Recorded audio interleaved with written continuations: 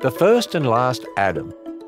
This is Ken Ham, CEO of the ministry behind the revolutionary Answers Bible curriculum. Many Christians add evolution to the Bible, saying we evolved from ape-like creatures. But consider this. The Bible says there was a first Adam who sinned and brought death into God's creation. Now, if we evolved, death had existed for millions of years and creation was already filled with suffering, pain, and thorns and thistles. So what did Adam's sin really do?